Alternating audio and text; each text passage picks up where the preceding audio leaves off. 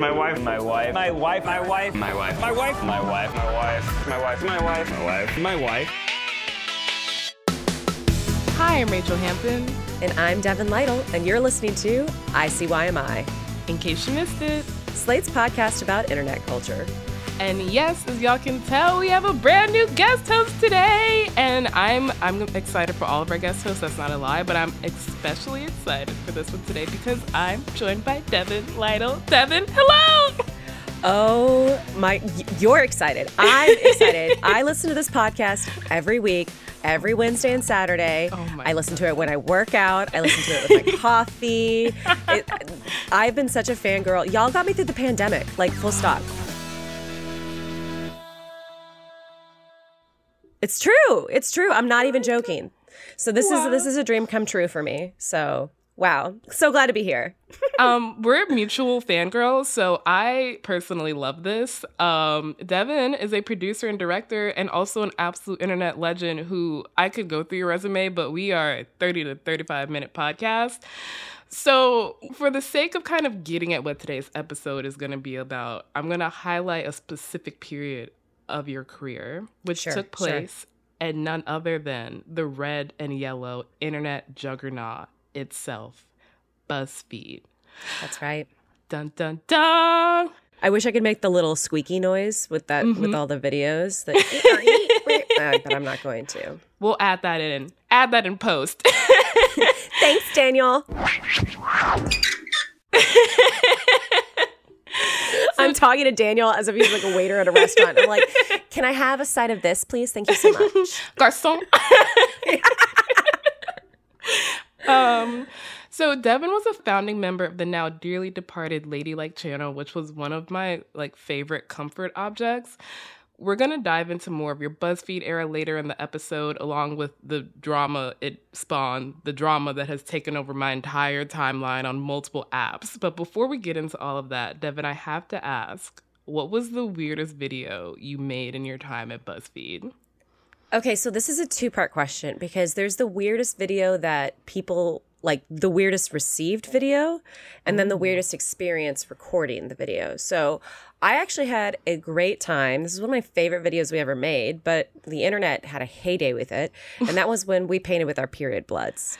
And yeah, you heard that correctly. I painted with my period blood in 2016.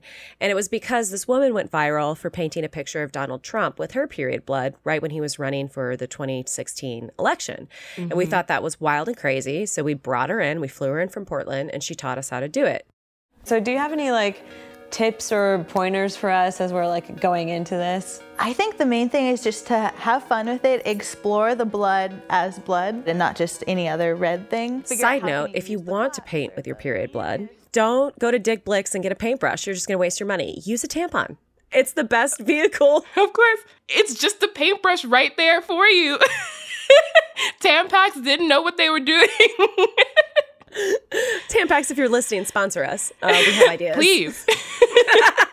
We've got ideas. But yeah, so that was the weirdest received one. But I think the weirdest one, experience video for me, was when I first came to BuzzFeed. I was an intern too at the time. Mm-hmm. So they asked me to be a part of a vodka shot taste test where this guy infused flavors into different shots of vodka using Skittles. And he wanted to see if it worked, right? Okay. And so I agree. He was also an intern. So I was like, yeah, man, I'll do it. I'll be in your video. And of course, I sit down and he's like, okay, here are 6 shots in front of you. Shoot them in a span of 20 minutes. What time in the day is it? It was around 3:30. And the way I know this, and the way I know it was 3 or 3:30 is because we had a Halloween party at BuzzFeed shortly thereafter. It was a Friday. And I went directly after, and I got there and I realized I was blackout. Again, mind you, I'm still not full time. And and then they had a hot mic at the front of the stage. And I decided that I would go on the stage, take the mic, introduce myself to the entire company, and then say, happy Halloween, everyone, grab an intern, and let's dance. Cue Beyonce. Honestly, I see why you got a full-time job after this. Well, the funny part is, apparently the management looked at each other and said, we'll never hire her. and they were wrong. Those are my BuzzFeed video experiences there are many more, but those are the ones that I feel like are good for this show. Absolutely perfect for this show. The Q Beyonce, I could talk about this forever, and in some ways we are, but this is a perfect segue into today's very highly requested episode. And when I say highly requested, I mean some of y'all slid into my Instagram DMs to ask me to do this episode. Y'all were very committed. Listen, that's me. Let's just say this for a second. How many times have I slid into your DMs and I'm like, hey, I saw this on TikTok. Can you explain it for me? And I'm always just like, I can't believe that Devin is DMing me. Me. But today's episode is the Try Guys. I apologize in advance for the number of times we will say Try Guys in this episode. In fact, maybe we'll play a game in honor of Devin's BuzzFeed experience and take a shot of vodka every single time we say Try Guys. Don't do this while driving. It sounds real dangerous, but it does. So this past Tuesday, September 27th, the internet was lit on fire by news that Ned Fulmer, a founding member of the Try Guys, had a, quote, consensual workplace relationship with a member of his staff. Condemnation and consequences were swift, which is rare. The remaining Try Guys released a statement saying that after a thorough internal review, Ned would no longer be working with them. The phrase Try Guys became the #1 trending topic on Twitter in the United States. TikTokers were screaming, crying, throwing up at the news. The subreddit was set ablaze. Now, at this point, some of you might be asking, why does anyone care? And some of you might even be asking, what the fuck is a Try Guy? Seth Rogen asked that question. Seth Rogen did ask that question. So if you are asking, what is a Try Guy, you're in really good company, and your question's going to be answered, because after a short break, I will be back with Devin to answer all the burning questions. But more importantly, we'll be diving into the environment at BuzzFeed that created the Try Guys and which might ultimately have led to their downfall.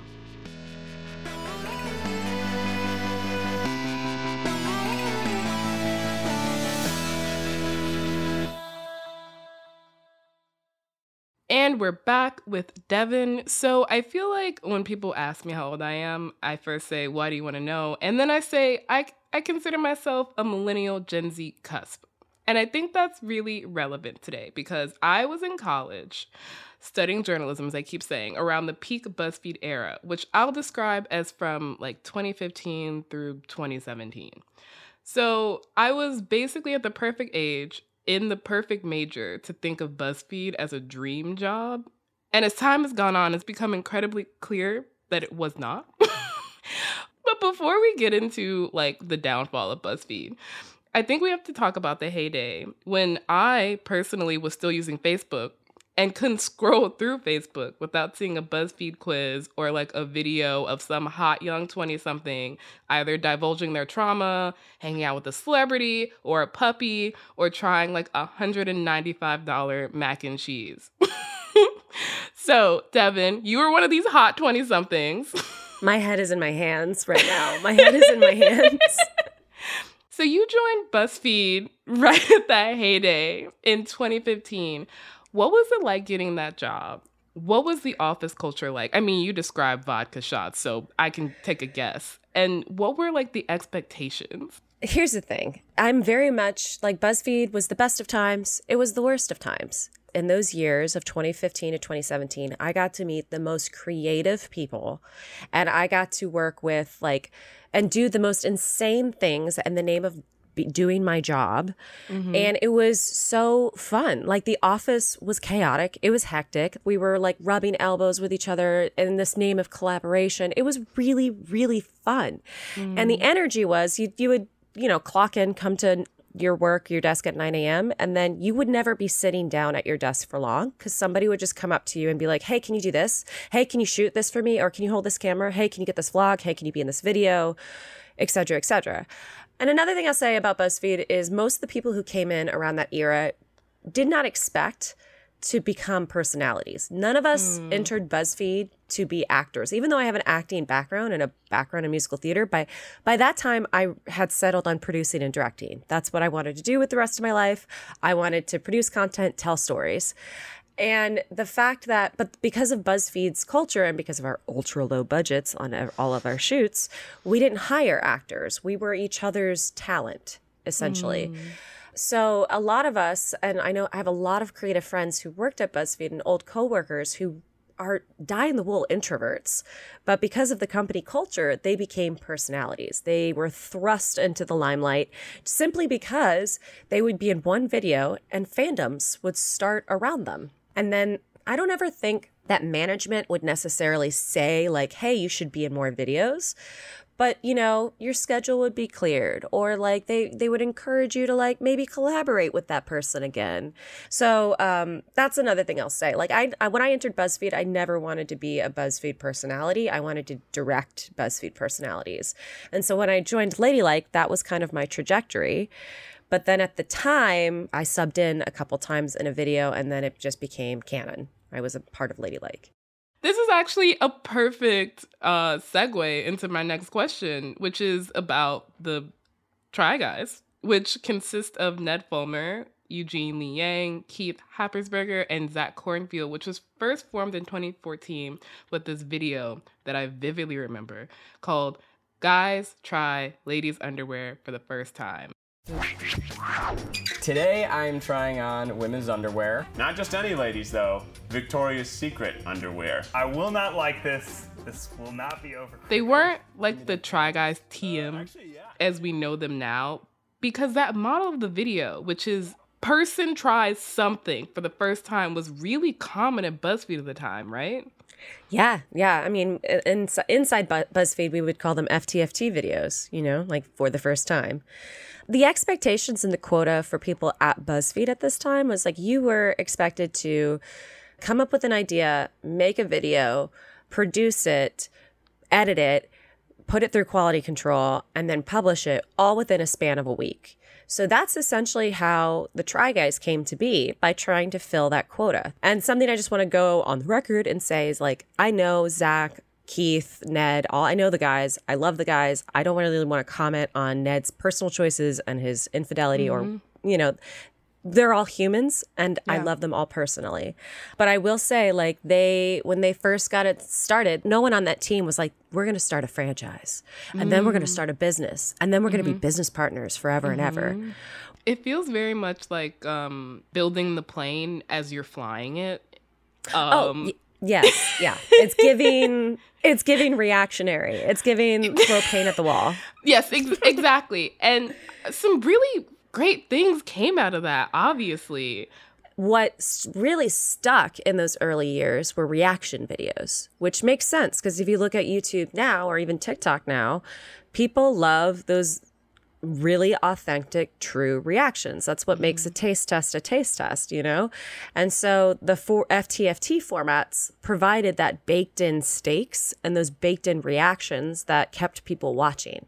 And then I think at some point, you know, producers looked around and they're like, we can try everything.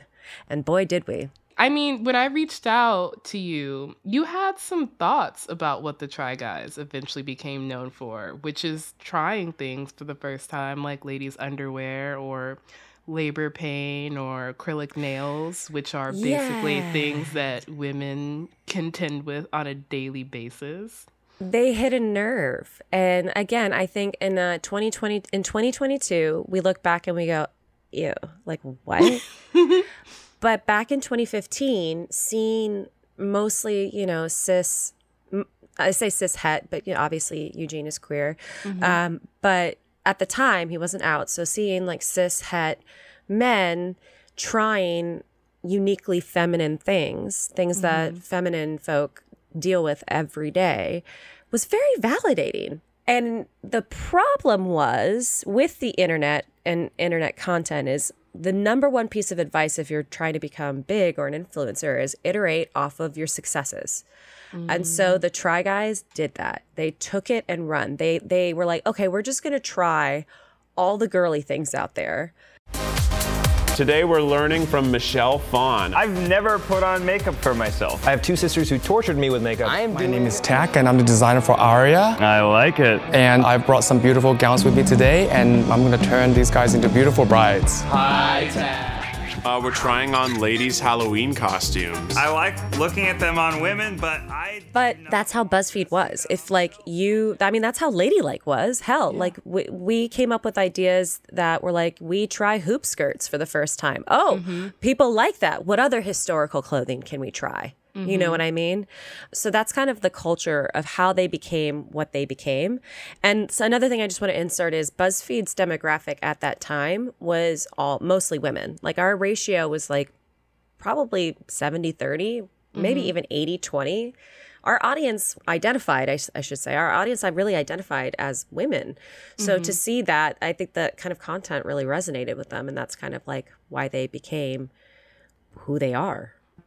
So we have the Try Guys who are emerging doing this bit extensively in like 2014 and 2015. And then we have the kind of twin flame I think of, which is Ladylike. How does Ladylike come into being? I watched all y'all's videos, but give me the villain origin stories.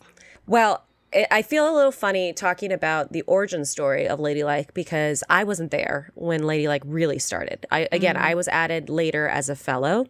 But I do know from like conversations and obviously being on the team for 5 years that essentially executives looked around the unscripted department. They were like, we need what the Try Guys have, but for women, Try Guys, Try Gals. And I think that was actually a name that they like passed around for a second. And the thing about the Try Guys is they all worked together and like collaborated together beforehand. Ladylike, we didn't. And I think that kind of origin story had its good sides and its bad sides. The good sides were like we were all very different people coming together to make content for women. But the downside was we definitely had a learning curve. We definitely had to figure out what made each other tick, like each other's boundaries. And we did that in real time under an insane quota. But yeah, so that's kind of how Ladylike came to be. So from the beginning, it seems like Ladylike's success was bound up with the Try Guys and that y'all were literally thought of as the girl version of Try Guys. But I'm assuming because of the way the world works that Ladylike was treated differently than the Try Guys. Oh, Rachel. I asked a leading question. You have assumed correctly. And this is something, it could be seen as spicy tea, but I think everyone can sense it and feel it. And I'm just now ready to like really come out and talk about it. But throughout my time at BuzzFeed, Ladylike was continually under-resourced, undermanaged. We were often getting compared to the Try Guys. And but the proof is in the pudding. Like our content was moved around from channel to channel. We started on BuzzFeed Yellow, RIP back in the day. And we were put there to essentially save the channel, like have our content revitalize the channel.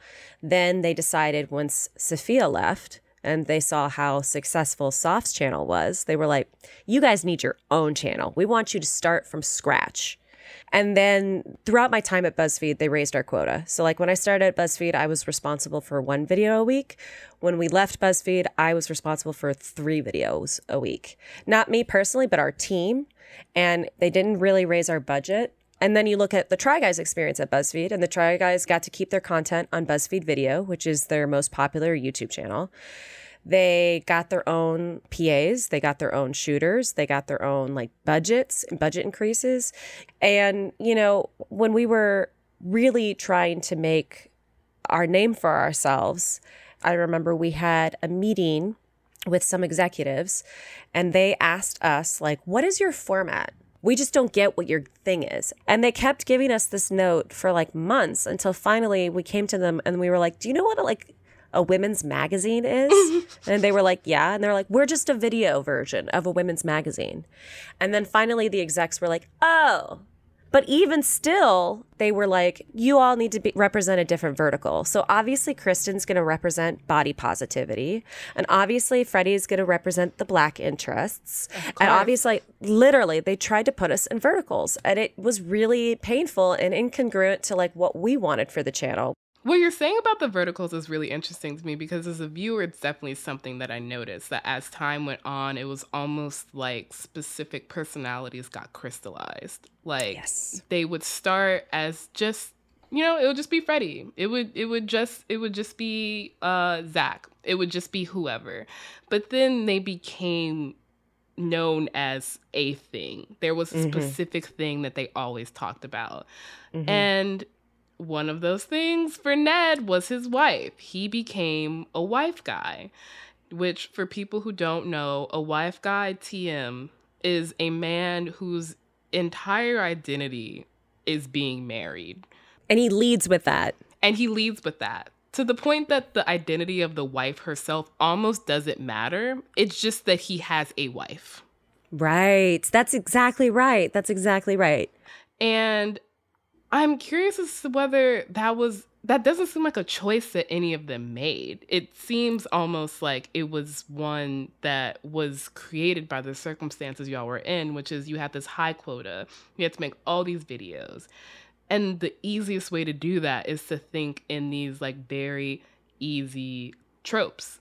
You're exactly right. And in the fact, like, when I first met Ned, he was either newly married or about to become married. And here's the thing about getting married. It's all you can think about when it's happening. You're spending thousands of dollars. It becomes your full-time job outside of your full-time job. So when I met Ned, he was the guy around the water cooler who talked about his wife a lot. Point blank. And like, again, I'm not going to comment on their relationship or anything, but he seemed like a guy who really loved his life at home. And so when you have this insane quota, you just go with the common denominator. You just go with the lowest hanging fruit of who you are. If you're trying to like synthesize yourself into a log line, you just go with it, right? And again, I don't like Ned made his choices. I'm not saying that adultery is good, bad, or otherwise. I think that we're humans and we're complex and everything is gray. But when it comes to the flashpoint that was the internet this week and why people are like, why am I worried about a try guy? I think it's because people right now are realizing that like this whole idea of a wife guy is A, false, and B, it's very juicy tea to see a wife guy fall from grace. But on the other side of that conversation is like, well, what made a person a wife guy? What forced him to crystallize himself into one thing? So we've established a kind of environment that the Try Guys emerged out of, and I'm having an absolute ball of a time, but I do think we need to take a short break, after which we're going to talk about what exactly the Try Guys became after they left BuzzFeed, and what happened over the past week. And the answer is a lot. So much.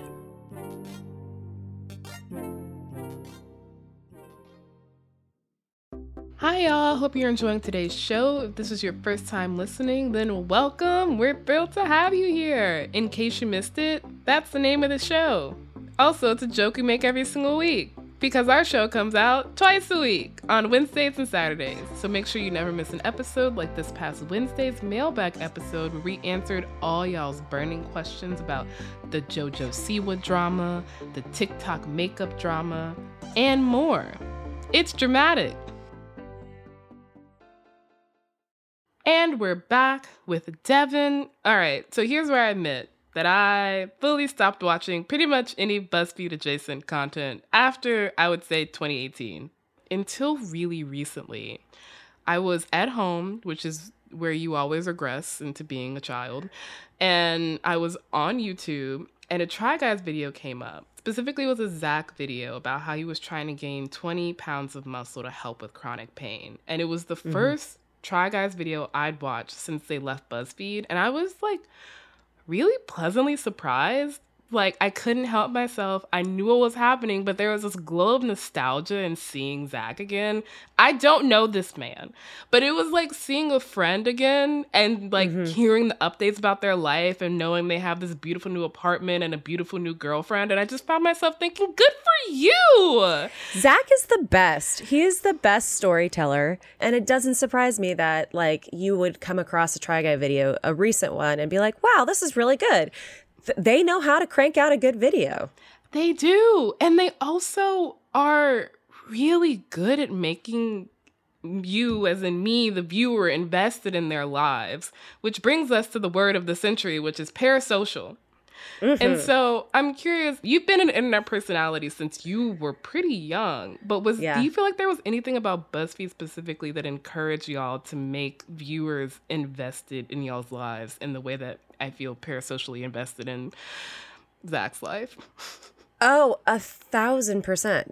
BuzzFeed would push us to monetize our trauma without giving us the money at all. Please watch the Kristen and Jordan YouTube channel if you want to hear more about this part of the story.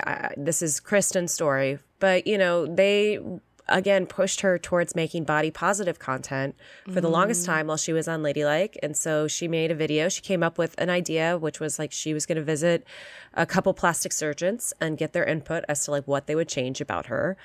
And I know that video stuck around in her head, in the back of her mind for a long time, because of course it would. Of course it would. They would tease out the relatable parts of ourselves, because everyone has like a relatable, #relatable part of their personality. And they would try to tease those out and really blow them up and make a lot of content about them, to the fact where you became, like, for example, Kelsey Dara, she became the single gal.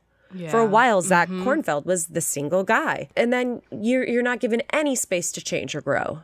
Yeah. Especially in your content, in your outward facing life, which then is just incongruent with who you are and causes a lot of internal conflict for folks.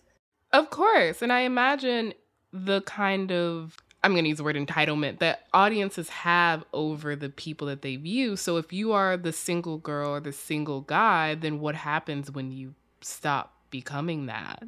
Right. Audiences feel like they are left out of XYZ, they've lost a friend, blah, blah, blah. But I find that it's always bumpy to navigate change in your online persona in general, especially for the poor Try Guys this week.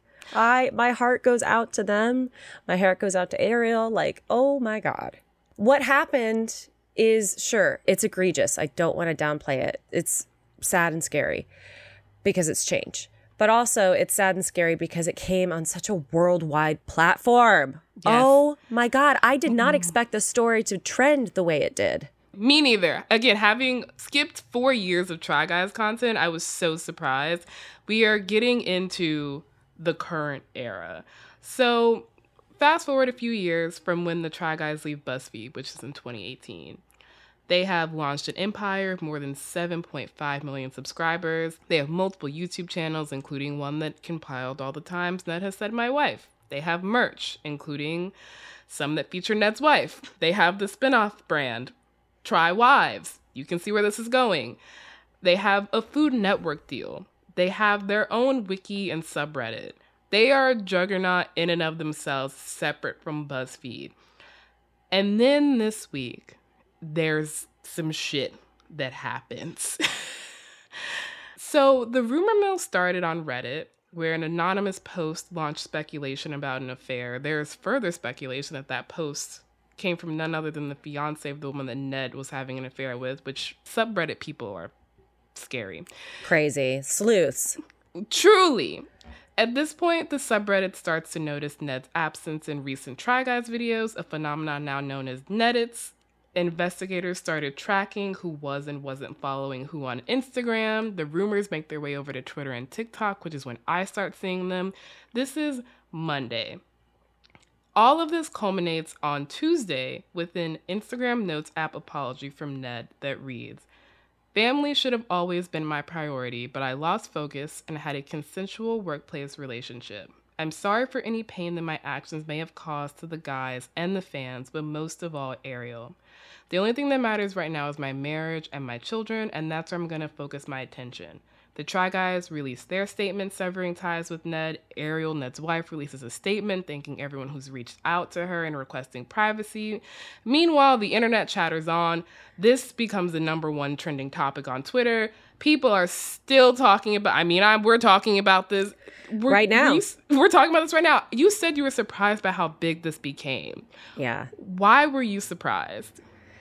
I think a little bit I was surprised because these are, we're not like best friends, but they're my old coworkers and friends. And so a part of me thought this would stay insular among like our own coworkers and friends and just like gossip among us, and then it wouldn't. And I think in general, that's kind of like For people call us, or BuzzFeed calls us, the BuzzFeed alums, which I take issue with. I did not graduate from BuzzFeed, but like for all of the ex-coworkers, I think we kind of just all assumed that, you know, our fandom had grown out of us, and at the same time, we had all kind of grown out of everything else. Like we've all moved on. Yeah. You know what I mean? And the Try Guys, I knew they were still popular, but I think in general it hit a nerve because in this era, in 2022, I think the internet has hit a refresh button. And I think this happens every couple years where the internet, I think of the internet as like the modern day printing press, where it's this big new invention that's bigger than all of us. And it just keeps growing and it keeps becoming smarter than us. And a lot of times people are like, oh, well, that's the reason for the downfall. But when in actuality, the internet is just a mirror for who we are because we made it. We're the ones posting on it. It's just reflecting back us. Yes. So I think it comes in cycles. We look at ourselves, we look at the content we made, we look at our activity, our behaviors online, and we go, ugh, and hit a refresh button. And I think with the new rise of streaming and going live and vertical video, we're looking back at all of our old content that may exist on YouTube, that's like longer form, that's a little bit more produced. And we're going, that's not authentic. That's not who we are. That's not representative of us. Ew. And like the other day, I have my own podcast. I'm just gonna do a little quick plug. Sorry, Rachel. It's called Money Honeys, and I was doing some research for the show. So I was doing a little research on TikTok. I had never searched our names or Ladylike on TikTok before because why would I? We didn't make content for TikTok. But I looked on TikTok, and there were all these videos of people being like, "Are these people okay? Like, what possessed them to drink their own pee in 2015 for the internet?" And the answer to that is, A, we had a job in media, which are, by the way, very hard to get. B, we had insane quotas. C, we worked at a company that at the time we didn't know was exploiting us. And there's an article, I think it was in New York Magazine, but it was about one of the founders of Vice who was friends with Jonah Peretti at the time. Jonah started BuzzFeed, as we all know, and both of them were getting their start in New York as internet publishers back in 2013. I remember that the article mentions a culture at Vice called the 22-22-22 method, which was hire 22-year-olds, pay them $22,000 a year, and then work them 22 hours a day. And it was the same for us at BuzzFeed. It felt eerily familiar.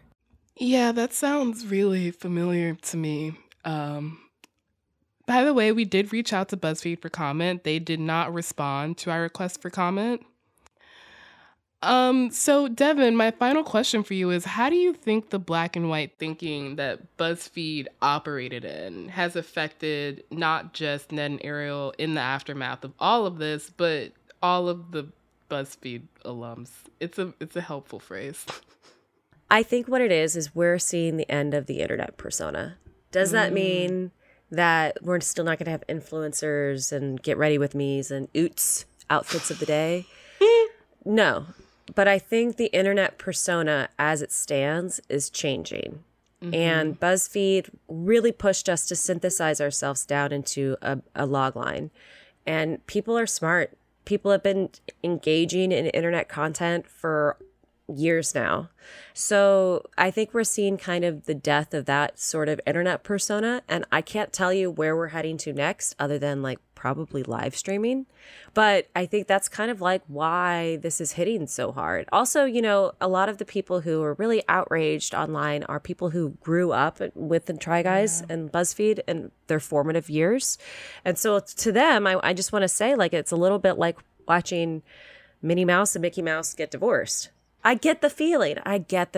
As someone who is an internet personality, I have parasocial relationships with you, Rachel. It's no longer parasocial. But, you know, it's just a little bubble that's been burst. And that's going to take some time for everyone to get adjusted. Yeah. And I feel like I often say parasocial relationships aren't inherently negative, despite the fact the name really does just make you think of a parasite. Someone should rename it. And let me tell you about the good sides of a parasocial relationship, because on this podcast, I don't think we talk about that enough. My cat, Bones, recently passed away two Sundays ago. I posted about it on my Instagram, and the outreach, the outpouring of people who I don't know, who come to me with their relatable stories and talk to me about a pet that they've lost has been so healing for me. Has been so, because when you have a sick pet or a sick family member, you feel helpless. And the only way I feel like I have a little bit of control back is hearing how other people deal with it and how what other people have gone through. And the fact that people who don't know me will spend, 15, 20 minutes typing with their thumbs this like paragraph long story. Mm-hmm. Oh my God. Like, that is so sweet. And the fact that they would, time is money. And the fact that they would invest their time and this message of love to me. So there are good sides of the parasocial relationship. However, it's just realizing that everyone is a human at the end of the day. And we all make mistakes. People are people at the end of the day. We are people behind these internet avatars. There's another person on the other side of that screen. Don't fucking forget it.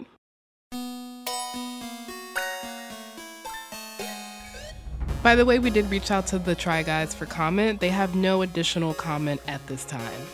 And that's it for today's show. We will be back in your feeds on Wednesday, so please subscribe. It is the best way to never miss an episode. Please leave a rating and review in Apple or Spotify and tell your friends about us. You can follow us on Twitter at ICYMI_pod, which is also where you can slide into our DMs.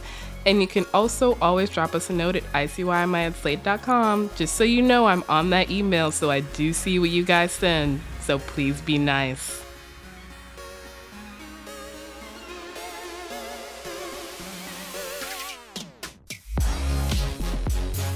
ICYMI is produced by Daniel Schrader and Rachel Hampton. Daisy Rosario is our senior supervising producer, and Alicia Montgomery is Slate's VP of audio. See you online. Or on YouTube. All right, now I'm recording, and now we are rolling.